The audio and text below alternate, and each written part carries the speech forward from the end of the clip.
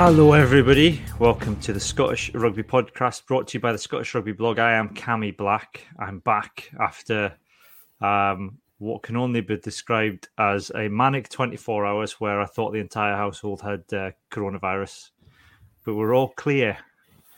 Involved a 4-year-old child having a nosebleed whilst I was trying to administer a PCR test, and then needing to go for a wee in the car park where you're not allowed to leave the car. So that was a wonderful stress-free afternoon out. And then everyone else in the house got their results back first thing in the morning, saying they were clear, and I had to wait another 3 hours whilst I was convinced the whole time that I had coronavirus. But I'm fine. So John stepped for me last week. So I'm very grateful to that, apart from the fact that I had to edit out some legally dubious comments from the Patreon-only podcast. So this is what happens when I'm not here. And I wasn't even there either. See, no, this thing actually, I'm actually one of the more calming, presences around here, Cammy. People don't know this, Ian, do they? Ian Hayes joining us. Good evening, Ian. Oh, hello. I don't want to hang him out to dry when he's not here, but I don't think it was me or Craig either. No, it wasn't. No, it was it's, Joy. It's that other one, isn't it? Yeah. I stayed very, very, very quiet. It's not like me. Fine. Look, it was behind a paywall, and we've edited it out now. Awesome. Yeah, that's fine. Those comments about what Mark Dodson gets up into his private time. Anyway, that wasn't what it was about, by the way. Yes, so we've also got you hear the voices of Craig Manson and Johnny McGinty there as well. Hello. Good evening, Craig and Johnny. Good evening. Good evening. How are you doing? So we're live at the moment on YouTube, Facebook, Twitter, and Twitch. So if you're watching live, feel free to get in touch on the comments, and we'll read out some of the best ones that grab our attention. We are also, I've mentioned our Patreon there in passing, so you get a bonus weekly episode now where we kind of just chat about random stuff, a little bit about rugby, a little bit about other stuff. We swear a little bit as well. So we do that immediately after this. So you get 2 episodes if you're a patron. You can sign up at that, patreon.com/Scottish Rugby Podcast from £3 a month. You can pay £5 a month and you'll get your name read out on the podcast, and we'd be eternally grateful to you as well. That just kind of helps us cover the costs of streaming this live every week and other bits and bobs as well. You can visit the blog as well, scottishrugbyblog.co.uk, for articles, news, views. You can read Ian's match report from Scotland women versus Italy that we'll talk about in a minute. And we're also on various social media places that occasionally I remember to update, like Instagram. I'm sure it's just for the kids that. I can't be dealing with Instagram. I keep thinking we should get a TikTok, but I don't know what we do. I don't really understand it. God. Can we not? No. Even the thought of it makes my hip hurt. I know. Sort of people dancing and stuff like that. I said on the Patreon bit last week, I disagree with TikTok as a concept. So is that because of the involvement of the Chinese government, or because you don't like flossing, Johnny? It's because I'm too old and I don't understand it. And I'm even essentially. I mean, we're all done here. And I think if anyone around about my age who would try and do it, 39. I mean, I think you're just trying too hard. You've seen some proper cringy as anything stuff on there. On the few times that it's not for us. No, I have to have a PVG for my job now. I can't be hanging about on TikTok. So we're not on TikTok. There you go. Anyway, so we've got a little bit to cover this week in the regular podcast. Shall we start? We can talk about the Scotland women versus Italy. Ian, you did the match report for that. I watched it back today. I knew what the result was going in, and I was surprised how well Scotland women actually played for large portions of the match, despite the result. Yes, but it was very reminiscent of the last time the two sides met, but at Scotstoun. Even a lot of the same try scorers. Scotland at the moment, they just seem they switch off at the start of games. They give themselves a mountain to climb. They always concede early, and then there's moments of just defensive fragility. There's either someone's not got their spacing right or there's a weak tackle. And once that line's broken, they're done. And it's they don't seem to have learned much from that last game. Even the blight side flanker, what's her name, Giada, she scored at the brink of half time that week, and also during the Six Nations game. And again, it came off the back of Scotland just scoring, thinking, right, we've got 5 minutes to ride out to half time, we're back in the game, and then conceding points. I mean, Brian Eason, if he could, get hair implants, he'd probably pull his hair right back out. Because it's Scotland, they do play well, but then as soon as turnover possession is conceded, they get counters. I mean, you have to give credit to Italy. Some of the tries they scored are excellent, some of the offloading, but a lot of time it's just things look misaligned, and I've got fly burst about my face. Right, sorted. I thought you were just being expressive there, Ian, when you said the word misaligned. Well, like an Italian, proper Italian, big hand gestures. And that's the fly. Craig, it was. I mean, it was hard. I mean, like Ian says, you can't really slip off tackles the way Scotland did, and I think almost every Italian try was down to that. Was 3 or 4 missed tackles, and if you're doing that, any team is going to walk in a try every day.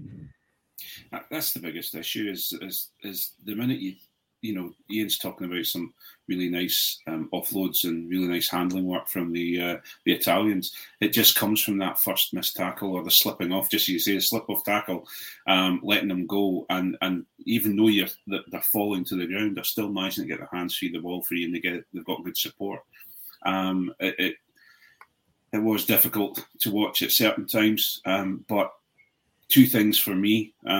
First things first, I am fully in awe of how these women work, handle a job, train as professional adults, athletes, I should say. Some of them are professional, some of them aren't, and still turn out to play against teams that are paid fully and don't have to work as hard as they do. And second of all, Jade Conkle is just... I've known Jade for some time now. I met her, the first time I ever met her was down at the Murrayfield finals. We had the How Harlequins had got into the bowl final, and we met Jade because all the captains had to be there for some press. And Jade is just a striking figure, and she has continued to be. And it was great to see her back on the field. She was a presence on the weekend. The other presence for me, Johnny, I thought Rona Lloyd in the backside, like defensively, had an absolute kind of stand-up performance. I think some of the tackles that she was putting in at the end, she almost saved a couple of the tries. Kind of like, given the number of tackles she's putting some really big hits, and it's quite exciting, the prospect of her going over to France and to see what she can then do next.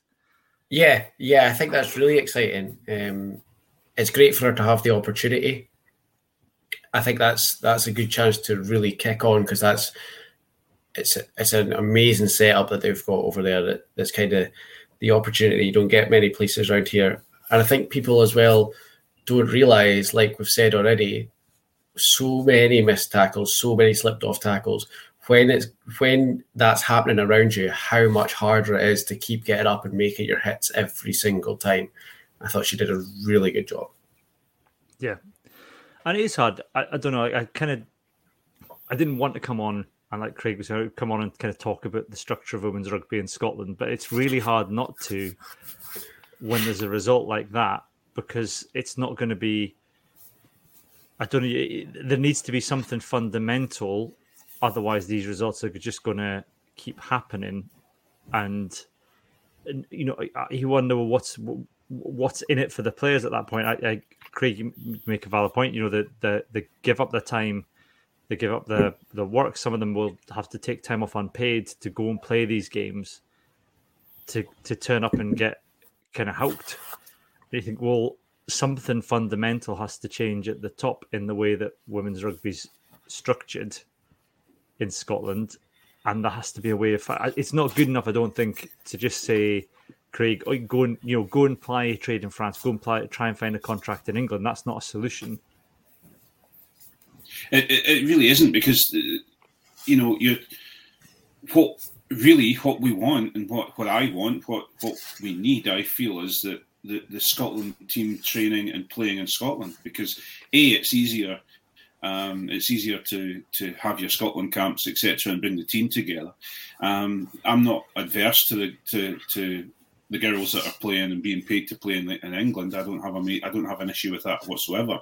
But if we could make them all professional, then they don't have to worry about getting up at 6 a.m, go training, go to the gym, whatever, then go to work, then go back to the gym or go to training at night, then get some sleep. It must take a toll somehow.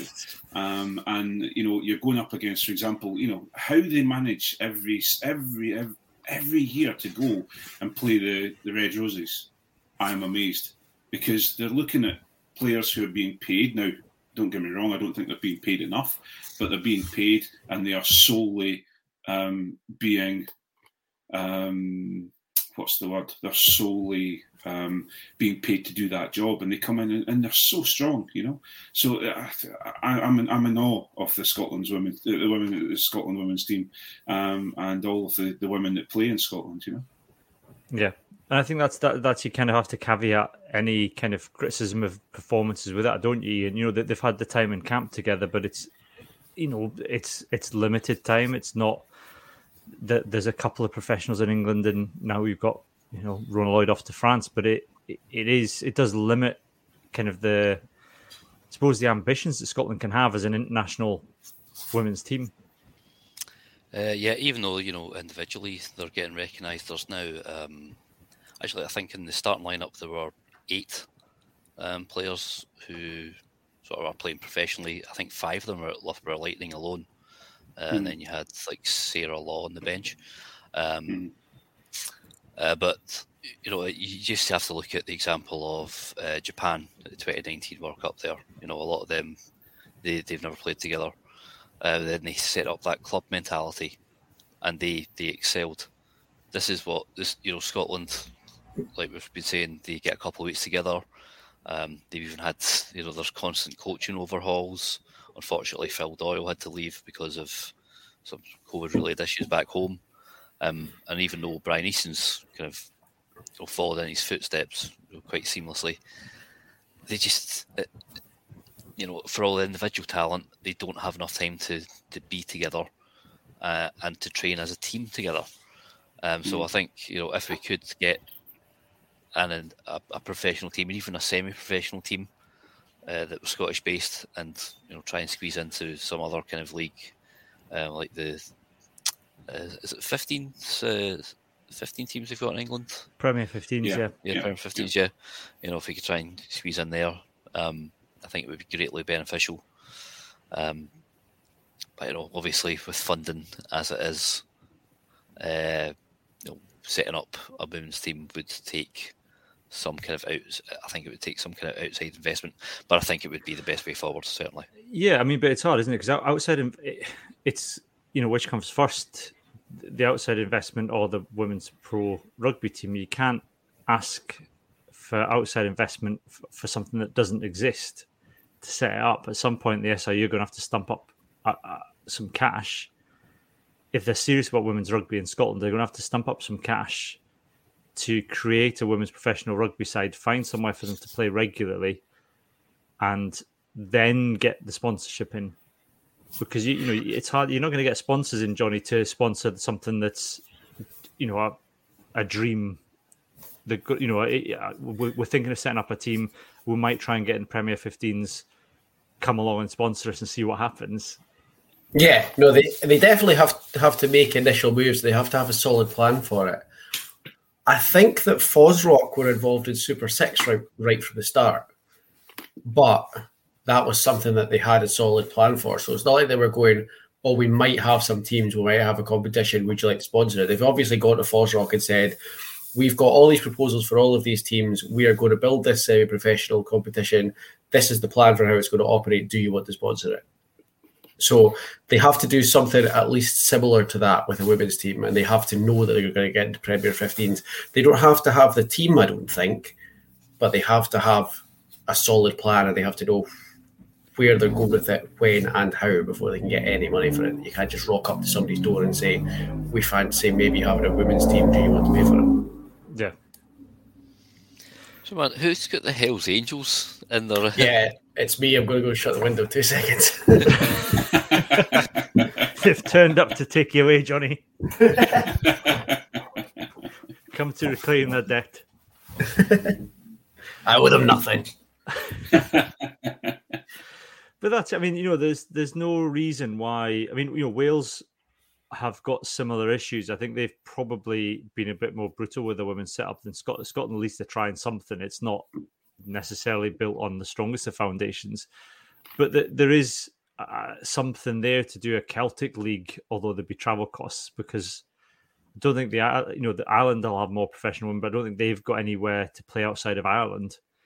Wales women have got the same struggle. So even if Premier 15s, if you aren't interested in a Scottish pro side, you would think you could have a shadow URC tournament. Yeah, they've just finished that Provinces Cup in the Irish women's rugby.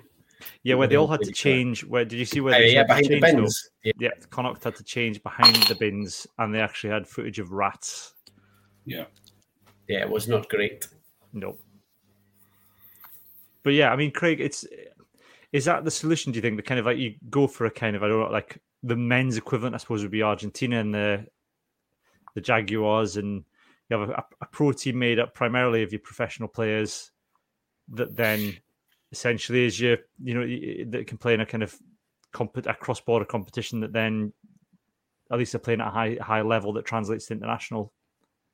I think that's the only way to go. I think the issue you have is we can't.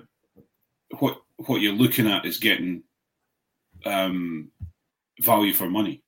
The SRU aren't just going to select 36 to 40 players and pay them a professional wage just for and just be reserved to be Scotland players. They would have to be, and it would have an effect on then the Prem in Scotland as well. The Prem League. You're going to, where are you going to place these Scotland players that are being paid to play, etc. So you would have to have something like a professional team that would go, and you want to get fans down to get some return on the money as well. So I think very much. I think looking at the URC and how it's going to hopefully develop with the backing or the people that are behind the URC, you would hope that we're going to see a few more steps for equality or more equality that way. Because you could see CVC saying that, can't you? Look, we've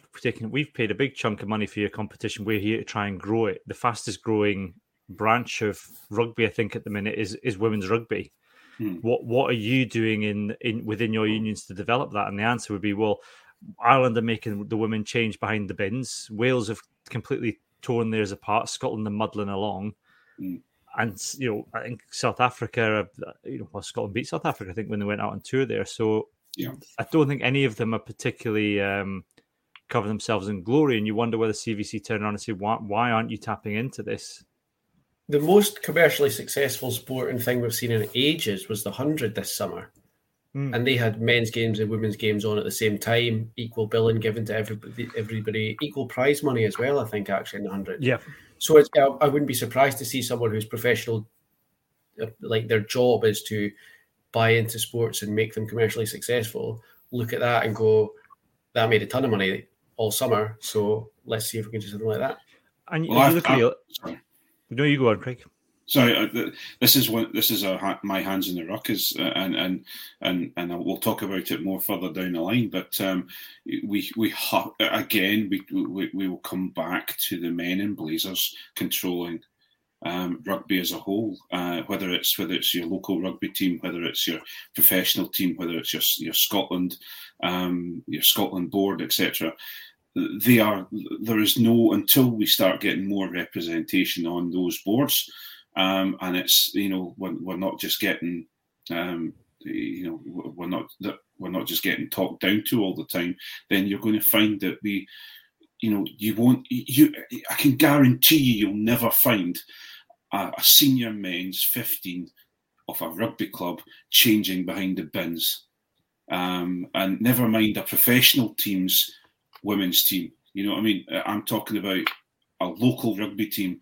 Their senior men are treated like the be all and end all within their clubs. If they couldn't get changed in a nice, safe environment, there would be absolute hell to pay. And this is we have to look at rugby clubs and maybe turn rugby clubs round upside down a little bit and say, actually, we're dealing with, the senior men get to play their game because of the junior teams, the children's teams, the women's teams, the second teams, the old boys teams, because they're the ones that are paying the money and not getting a huge amount out of the club. Well, yeah, my experience of rugby clubs, of any rugby club, you go to any rugby club in Scotland or even around the country, and it's being run by women. The committee are the men, but the day-to-day running of the clubs, the people behind the bar, the people making sure that the teams, the children's teams are going out every week, that there's food for the senior players, all of that, the day-to-day and the fundamentals of the club are primarily run by women. And you get guys on a committee who'll sit there and they make decisions and, turn up once a week for the committee meeting and no doubt work hard at what they have to do. But the ones that are getting their hands dirty to keep the club running, 9 times out of 10 are women. Yeah, absolutely. Mm-hmm. Absolutely. I think from a marketing point of view as well, when you think about one of the biggest stories to come out of the Olympics this year, and the biggest story to come out of Rugby Sevens was the interview that Ruby Tui did for New Zealand. And then there was follow-up from that, the interview she did when she went back and was talking to, I think was kind of ripping out one of a news presenter. Like, she was the biggest star this year at the Rugby Sevens, and it was women's rugby.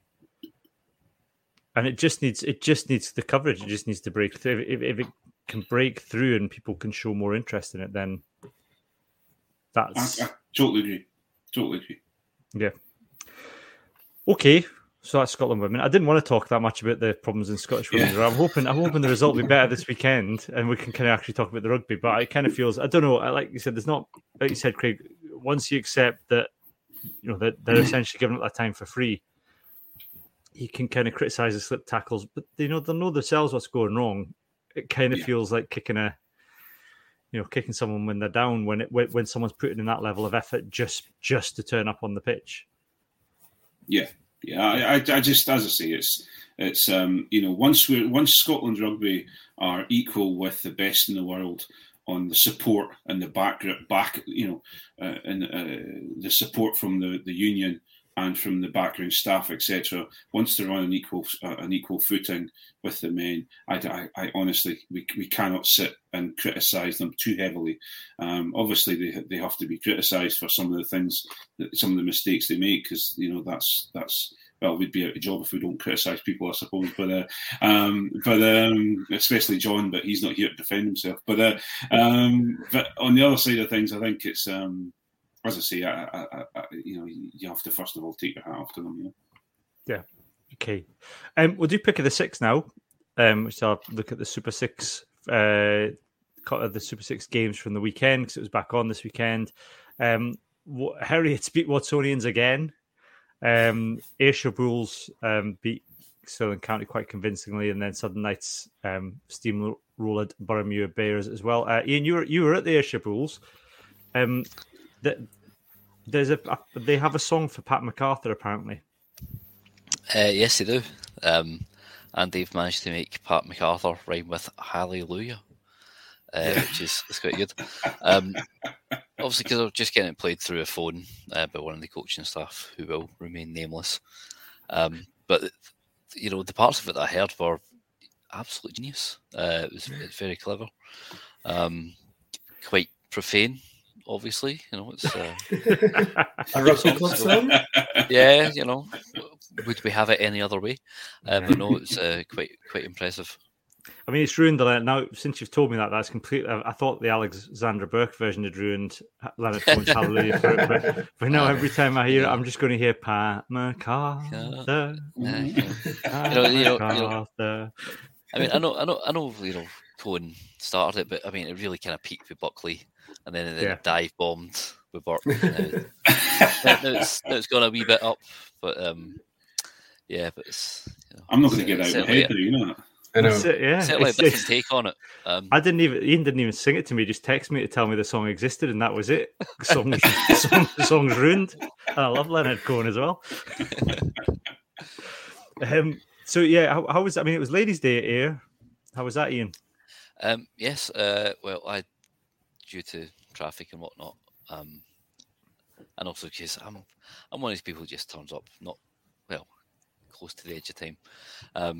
And also, I forget how long it takes to walk there from where I park the car because I'm lazy. But no, it certainly seemed to go off very well. I heard from Sarah Bell, who's the sort of Super 6 SRU comms person. There was already dancing on the tables before the Bulls had kicked off because the Ayr Rugby Club 15, first 15, they'd been playing beforehand and they'd won. So it seemed to go down quite well. I think Sean Lenine, when he was on the Boroughmuir Southern Knights game on Sunday, he said over 350 women just slowly turn up. They had their own marquee and everything, which is probably where all the dancing occurred. But I had to be professional and keep my eye on the game, It was a good game from an Ayr point of view. I mean, some of the offloading. Because I was thinking it was quite competitive for a stage during the first half. As Pat MacArthur said in the post-match interview, there was a sort of a good 12-13 minute spell where Stirling had the majority of possession and territory, but Ayrshire Bulls kept on repelling them. They weren't maybe exiting well enough, but whenever Stirling came again, they won the ball back again, and eventually, the two tries just before halftime were a killer blow. Yari Fantini, arguably the player of the Super 6 at the moment. He had another fantastic game, and his double really finished off any chance Stirling had. Yeah, it was the same again though, because I know Stirling obviously were putting pressure on them, but the Stirling tries seemed to come when Ayr were quite comfortable. I think we've seen it before in the Super 6 where it's just like, we're ahead here, and they just kind of switch off a little bit, Johnny, when the other team are knocking on the try line a bit. Yeah, it's happened over and over again, and I think it's made a lot of games look a lot more competitive than they actually are. Like I've happened to be a few times where I've seen the scoreline and thought, that's going to be a really good game. It looks really close. And then you watch it, and then one team gets about 35 points ahead, and then just seems to kind of switch off, and the other team gets back into it. And I suppose as long as you don't lose the game, there's nothing really drastically wrong with doing that. but yeah, it does kind of give the impression that a lot of the games are much closer than they actually are, I think. Yeah. Craig, what's your pick of the 6? My pick of the 6 was my favourites, the Southern Knights. They looked very convincing, and they took again Boroughmuir come to the party looking quite strong, and you think they're going to do a good job, and I'm quite impressed with Boroughmuir's roster of players. But again, the Southern Knights were just too strong for them. Very, very organised in the forwards, very, very strong in the set piece, but then had the ability to take on Boroughmuir and find holes in their defence. Sorry. Well, no, I was going to say, I think out of all the teams, the Southern Knights are the ones that seem to have found a bit more of a ruthlessness about them. That they really did kind of strangle Boroughmuir, but Boroughmuir took the try. I thought the Boroughmuir try was really well scored. The lead up to that was excellent. There's not much that Southern Knights could have done, but out of the teams, and that's probably why they're top of the table. aside from the fact that the Borders team, and that's where Borders teams should always be. But I think they're the one team that found that ruthless edge, because when I looked at it, I'd forgotten that Ayrshire Bulls had lost 3 games already. It kind of feels, when you look at them, it's those, like Johnny said, it's those games where they were probably ahead for a lot of it, and then they've just let somebody back into it. Yeah, I think where for me the big thing with the Southern Knights is that they are structured and they don't seem to have a they don't. It's not that they don't have an off day, but they've worked their defence, they've worked their attack very, very well. Maybe it's because Melrose have always been at the top level of the Prem before that, and so this team that's come over has got a lot of the Premiership side in it, and I don't know whether they're just used to being at that level, but the work, they seem to have a good balance. Whereas Stirling, for example, seemed or I thought had a really good attack, but their defence was a little bit lacking. And mind you, we've talked about defence being lacking in the Super Six quite a lot, but it seems to be that where Heriots managed to, for some reason, against Watsonians, seem to pull it out of the bag is quite amazing. Well, that was it, because it's amazing to think that what Watsonians did essentially, which is to go lose to Heriots, then go and kind of seem to respond to that quite positively and have a very strong win, and then lose to Heriots again. Which I don't know if it's just that Heriots were, stepping up, Ian, because it's a local rival or what, but that's an odd couple of results that Heriots have beat Watsonians, because on the way things have gone so far, you wouldn't have thought that. But what I've seen of Heriots so far, they're very much a hit or miss team. It's sort of like Dave Rennie style stuff. They've played a fast offloading game, and sometimes it's just not worked. And when they've come up against, for example, Southern Knights, they've been able to capitalise on any mistakes. But when things have come off, they've come off spectacularly. Like Stuart Edwards, is that? Yeah, the centre, Stuart Edwards. He scored a couple of fantastic tries. There was one there against Watsonians and one against Southern Knights in a game they lost, but they were very competitive in until they kind of lost their shape and Knights capitalised. So they are one of these teams that if it sticks, it sticks. And if it doesn't, it can unravel quite quickly. But like Johnny said, some of the games, they end up looking closer than they are, but they always are these spells of real competitive periods, and then somebody ends up pulling away sometimes. Yeah. Johnny, you got any pick of the sixes this week? Correct me if I'm wrong, but did we sit here 2 weeks ago after the last round and say there's brain dead needless penalties being given away that are costing games in the Super Six? Yes. Because that happens twice in that Watsonians Heriots game, in the 75th or 76th minute. Yeah. When Heriots gave away a stupid penalty to put Watsonians in the lead, and then in the 79th minute, Watsonians gave away a stupid penalty and Heriots kicked it to win. And it just blows my mind that this keeps happening. It's like every round someone gives away a penalty at the very end of the game and someone's got to kick a penalty to win. Tighten up your discipline in the last 5 minutes and stop it from happening. Yeah. Yeah, Premier Sports scripting. That's what that is. But it's not like again, the officiating's been superb. I can't really fault it. They're given plenty of warning. They're not being coached like we've talked about before. They're just being told what they're doing wrong, with the bines not off at the mall, and then quite rightly getting pinged for the stuff. And you kind of think I don't think there's any difference in the disciplinary displays to what we would see at professional or international level. The difference is that the referees are actually reaching for their pockets and giving cards where actually any other level those cards wouldn't be given, because the referee would probably decide to let boys be boys, Ian. Reputations aren't getting in the way. Yeah. Like you say, I think the standard refereeing has been pretty good. There's maybe one or two things, when isn't there one or two things that we don't criticise at any level? But no, they communicate quickly. I've seen a good few 10-metre track backs for back chat, which is always encouraging to see because we want to stamp that kind of thing out of the game. I don't think you can have any complaints so far.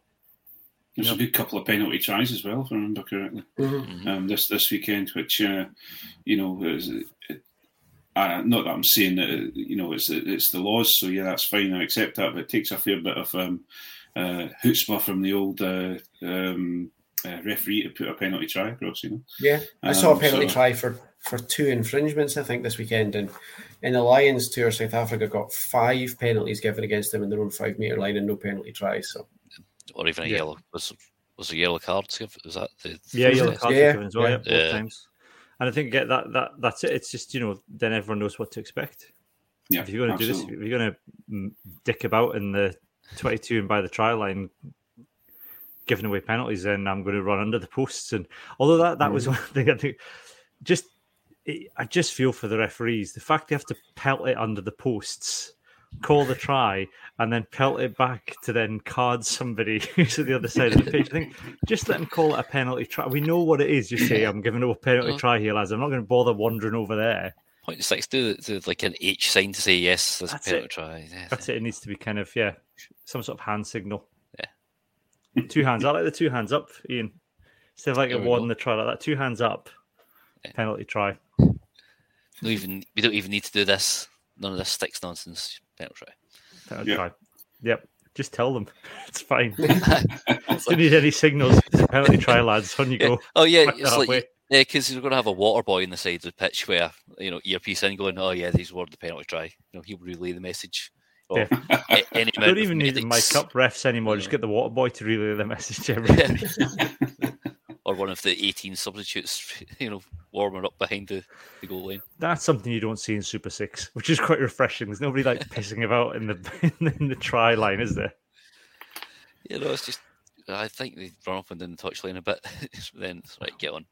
It's almost like that's how rugby's supposed to be played. Aye, there's no medics on the field for like 6 hours just trying to help everyone out and hold a bit of time. It's just like on you come and then away you go. No one from the medical staff screaming at the defenders to fold from the dead ball area. Absolutely. Yeah. Not that I'm still annoyed about that or anything. We'll maybe touch on that hands in the ruck later on. Anybody else got any other pick of the sixes? No. I think that's going to be a no then. Yeah. No. It's interesting. It's mixed. I think from us saying a couple of weeks ago, it looks like it's going to be Southern Knights, Air Shabula and Watsonians are going to be the top 3 teams, and they're going to pull away from everybody else. That's not what's happening. So it's still Southern Knights, Watsonians, Ayrshire Bulls, but then Ayrshire Bulls are on 17, then Heritage on 13. So it's still, I don't know, it's tighter than you would think. I think in the top 4. So it's still be interesting to see how it plays out. It's been a really good contest, actually. Yeah, I think the fact it's been given its own opportunity. We've said before, the fact it's given its own kind of space helps, but it's nice as well, Ian, like you were saying, that now club rugby's back, that Ayr were able to do that this weekend, to put on a whole, it was like a festival of rugby. So come along, see the first team. If you come to see the Ayrshire Bulls, you can see the first team beforehand, and it's quite nice kind of that it's mixing in a little bit. Yeah. Certainly numbers were up, and also, because the games have been good, good advert for summer rugby, which of course I'm an advocate for. So it doesn't clash with football seasons, or particularly kick-off times on Saturdays. We might come on that later then. I think that ship has sailed. It probably has. I think there was rants about that earlier, wasn't there? I don't think there's any other news particularly. Is anybody aware of any news? There is the very, very brief update that I don't think we covered, which is that Al Kellick is still scary because he managed to get Glasgow a Friday night and a Saturday night. So He did. It's not all as bad as it initially looked. Just walked on water across to Dublin and screamed in the faces of the two of them. Went in, shut the door, and came back out 5 minutes later with 2 evening kickoffs. Yeah, that was it. Walked in and said, "Oh, Al, you're here. Here's a surprise." He just went, "Friday night. Oh, yeah, we'll sort that out for you." Good. You've seen that sci-fi show Raised by Wolves? Where there's like a cyborg woman who can destroy people with her voices, like basically blow them up. I imagine that's like Al Kellogg. Though she was high pitched. It's one of Black Bolt from the Marvel comics, who's an Inhuman. He can do that. He can destroy things with his voice. He has to go around completely mute most of the time. That's Al Kellogg. That's Al Kellogg. Yeah. No, but he's not completely mute. everybody knows when Al Kellogg's not happy about something. He knows his power and he uses it anyway. Absolutely, yeah. Here, wee man, with great power comes great responsibility. Jesus, is that an earthquake? All right, belters and bams. Then this is we kind of talk about who's what's been good and what's been bad this week in terms of rugby in general. Johnny, you got any belters or bams this week? Yeah, I do have a BAM, and I was going to save it for Hands in the Ruck. Well, if you want to swear about it, you can do, or if you want to talk about it here, and I was going to say, I'll talk about it now without swearing, because I think it should be on the one that everybody has to listen to. And if you want to hear me swear about it, you can come back and listen to it. Exeter Chiefs have sunk into belligerence now with this ridiculous mascot. There's no defence at all left for it. They've had all year to come up with this. They could have come up with absolutely anything, and that's what they produced. And then they bottled it and got rid of them within an hour. So this is for people that don't know, the Exeter Chiefs, who any regular listeners to the podcast will know, we're not in approval of their branding because it's offensive, because it, without permission, borrows from Indigenous peoples in America, particularly First Nations peoples, and they this week decided to launch their new mascot, Tom a Hawk, who is a hawk called Tom, who they zip-lined into the stadium, and he couldn't even get out of his harness. They played the racist song while he was ziplining in as well, which is the tomahawk chop that they all play and dance to. There is a serious discussion here to be had, though, because I know that some people grumble this isn't a Scottish rugby issue, but of course Exeter are playing Glasgow Warriors this year in the Champions Cup. If I've got that, is it the Champions? Because they both the Champions Cup, the grown-ups one, the grown-ups one. Yes, that's right. Sorry, Craig. What's your one called? Is it the Challenge? It's Challenge Cup. Challenge, Thank you very much. The Challenged Cup. Sorry. So hang on. I got enough of it from the pair of them the last time. I don't need. You're meant to be impartial in this. I'm podcast. sorry. I'll stop now. Anyway, so Glasgow have got Exeter Chiefs, so there is an issue now, I think, for Glasgow fans and for any fans of Scottish rugby is, should Glasgow allow Exeter Chiefs fans to turn up to Scotstoun for that fixture dressed in headdresses and full Indian gear? Nope. No. And that's absolutely not. No. But they will. And the question for Glasgow Warriors is, would you let somebody into the ground dressed as a minstrel? And the answer to that is no. So why will you allow Exeter fans to come in dressed in Indian headdress? Well, I think people seem to forget, or the ones who, whenever you say, look, this branding is racist, and you get your Twitter response going, "Oh, bore off, yawn, we've been through this." It's like, yeah, you went through it very quickly and you've not actually read any counter arguments. You made your mind up far before anyone said anything. I think it's right. Native American headdresses, that's the same as wearing like a Victoria Cross medal or a certain type of armed forces uniform. Those things are awarded to people of high stature, usually people who've, achieved something in battle. So what you're suggesting is that if you think it's fine to wear a headdress, you'd be fine with somebody turning up at the cenotaph in completely faked military uniform, try to take credit for being a kind of war hero. That's the kind of person you're really like that to. And imagine the kind of folk who are saying that Exeter Brandon isn't racist and blah, bore off. They'd be the ones who are extremely pissed off if anyone was to make fun or, try and take credit for things that, a British armed forces person would do. So they should shut the hell up. It's racist, it's insensitive, it's completely derogatory. And there's plenty of natural hawks that they could have named in Devon. There's a goshawk, so they could have called it Luke Goshawk, and then they could have had him walk out some Ross tunes. There we go. And he's from, I think, is he not, Luke Goss not from down there somewhere? I don't know. I'll Google it. Hang on. I don't wonder. They can't cope. You cannot, it's one thing to culturally appropriate, First Americans people. I don't want them culturally appropriating Bros as well. Let's just, So they're from London, so you're right. Well, Luke was born in Lewisham. Well, London. According to Wikipedia, but I don't know. Have you been up? Have you been on the Bros Wikipedia there, Cavi? He was there. He was born in Lewisham, London. But I'm sure there's a whole thing where he moved. I think Richard Herring talks about him being in the same year. They moved, I think, to Cheddar for a while because Richard Herring has a whole thing about being in school with them, with Luke and Matt Goss. But that's close enough. Somerset and Cornwall are the same place, or Devon, wherever it is. They're all the same down there. If you're upset at me saying that, then why aren't you upset with the fact that it's got racist branding? Take a look in the mirror. Yeah. What were you saying, Craig? Sorry. Okay, I just you see these replies on Twitter and things like that, and saying, oh well, I'm sure all the Native American people in Nottingham are really upset about it too, and it's like it's that.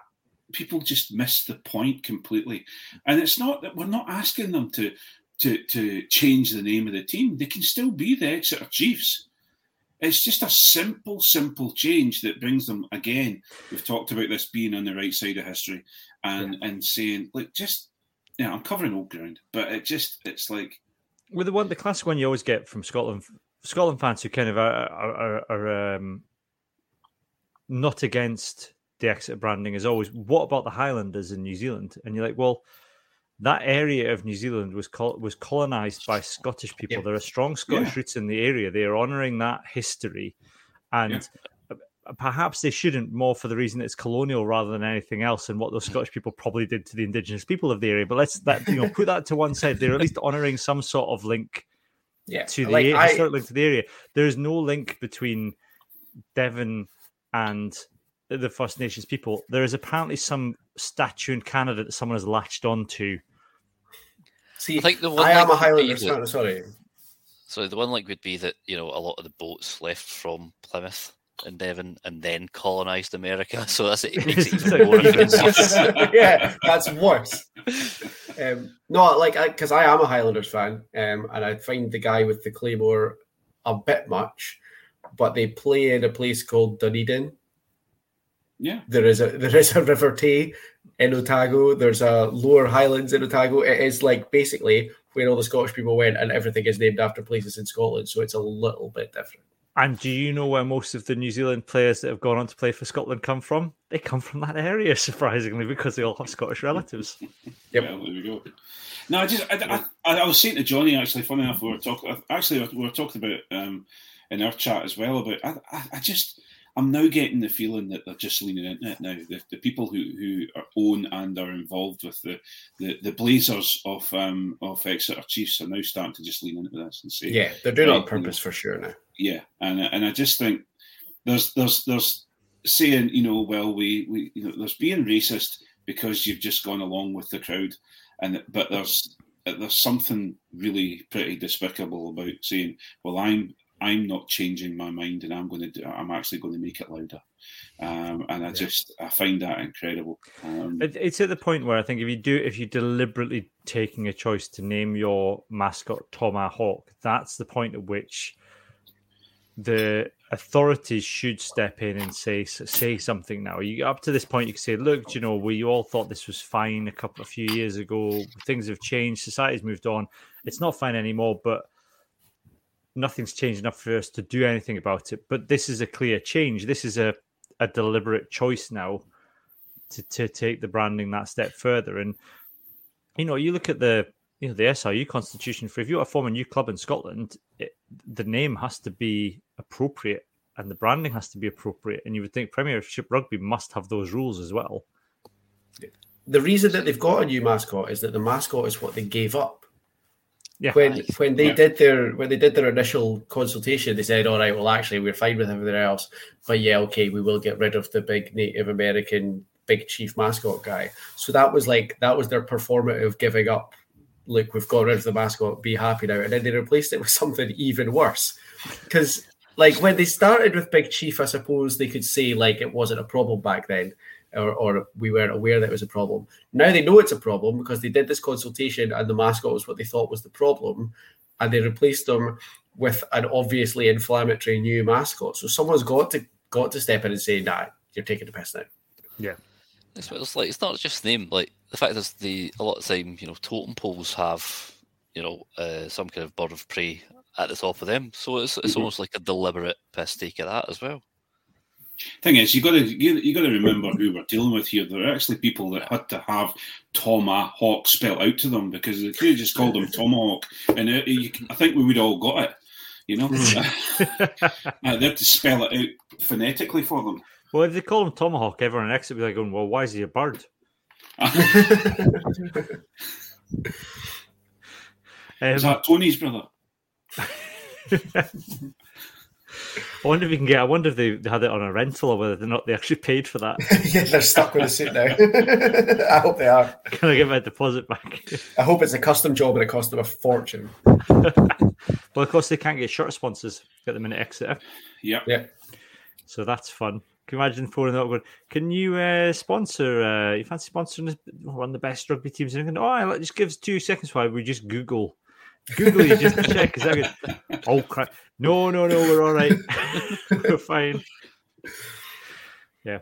Any belters and bams for anybody else? Because that was my bam this week. I didn't have a belter, particularly apart from Berwick won after having the first fixture postponed.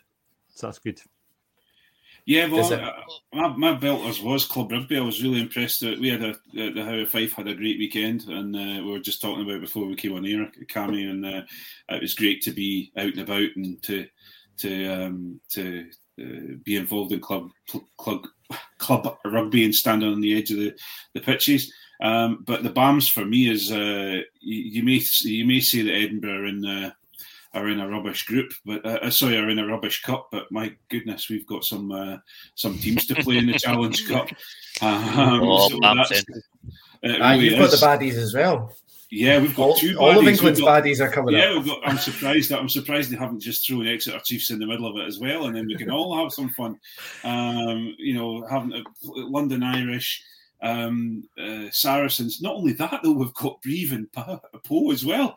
It's like, oh, great! Now we've got to deal with alleged issues with other people and cheats. Not only that, but we're also going to get eye gouged at the same time. That means you can't see them cheating.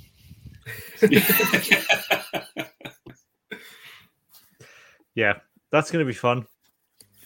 Yeah, and you know what's lovely is that a lot of I unfortunately didn't get to go down to the ERS last weekend, but because of other certain things coming up, but. A lot of people are really, really happy with how close they are to the pitch. I'm really looking forward to being that close to seeing someone getting fish hooked.